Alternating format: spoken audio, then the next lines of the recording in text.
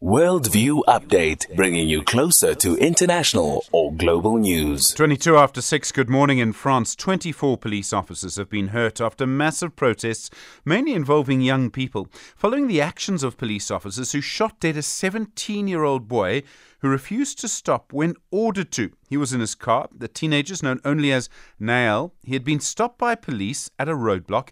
He then restarted his car and drove off. The police then shot at the car, killing him. In France last year, 13 people were shot dead by police at traffic stops in this way. Roland Henwood is a political scientist and commentator at the University of Pretoria. Roland, good morning. Good morning, Stephen. There's clearly huge tension in French society over this. What does this tell us about the dynamics at play here? I think there are a number of things at play. Firstly, there's definitely a concern on police and policing. And we've seen this pattern, 13 people at road stops, but I think in the region of 23, 24 people being shot by police under circumstances that are not, let's say, normal or acceptable.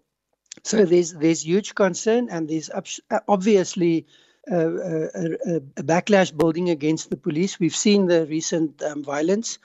One can now go back and also look at the yellow vest movement and look at the dissatisfaction with the pension reforms, and that led to violent protests. And again, the issue there was not just the protest, but the police handling of matters and the backlash that creates. So yes, I think one can. There are two main strands. That's the violence in society in France, which is not. I mean, we've seen a lot of it, but you don't associate that with French. In terms of looking at France from the outside. And secondly, then questions about policing, brutality, and the measures that police take when they deal with the public. And then there's a third underlying current, and that is the question of racism. Certain people seem to be targeted, certain communities seem to be treated more harshly than others. And that, of course, is a huge concern in terms of what is happening politically in France. Well, I was going to come to that because, I mean, it's amazing that France sees itself as a peaceful society. 13 people killed in this way, as you point out, I think 24 incidents. And the sort of suspicion will be that race may be a factor in this, and just in the way that people, and particularly young people, and I suppose probably young men, are policed. Yes, and that's not just a problem in France. It seems to be a problem across the Western world. Let's keep to that, because that's the open societies that we can focus on easily. But definitely an issue with certain ethnic identities are treated differently from other people, and there's a racial dimension to this. The interesting thing is, officially, France sees itself as colorblind. So color does not count. They don't look at it. It doesn't exist. And obviously, when one sees what's happening in France, you have to question the validity of that approach and that assertion in politics, because clearly there is a differentiation that is happening. And this has been coming for a long time, where people have said, but, supposedly colorblind, but there's definitely a difference in how people are treated in society. And keep in mind, we're speaking of French citizens, not foreigners in the country. Not that that is an excuse, but that, I think, indicates the severity of the problem.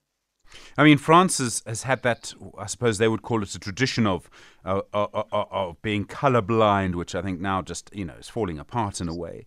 Are we likely to see more protests like this in the future? And particularly because I would imagine somewhere in this is a conversation around unemployment for young people, and probably more likely young black people in France.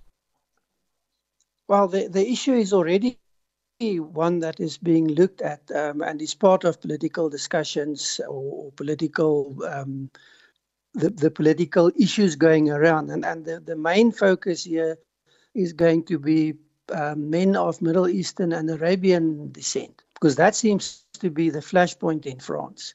It's not religious. It's not anything else. It's a socio-economic context. It's an identity issue. And it is definitely starting to play into the political discourse, because policing is a problem. And of course, that opens the door to many other issues. Policy, training, also the recruitment of police, and where police are deployed and what tactics they use when they are deployed. But the issue is going to much bigger in future if France cannot get a grip on this very quickly. Thank you very much indeed. Roland Henwood is a political scientist and commentator at the University of Pretoria. 27 minutes after 6.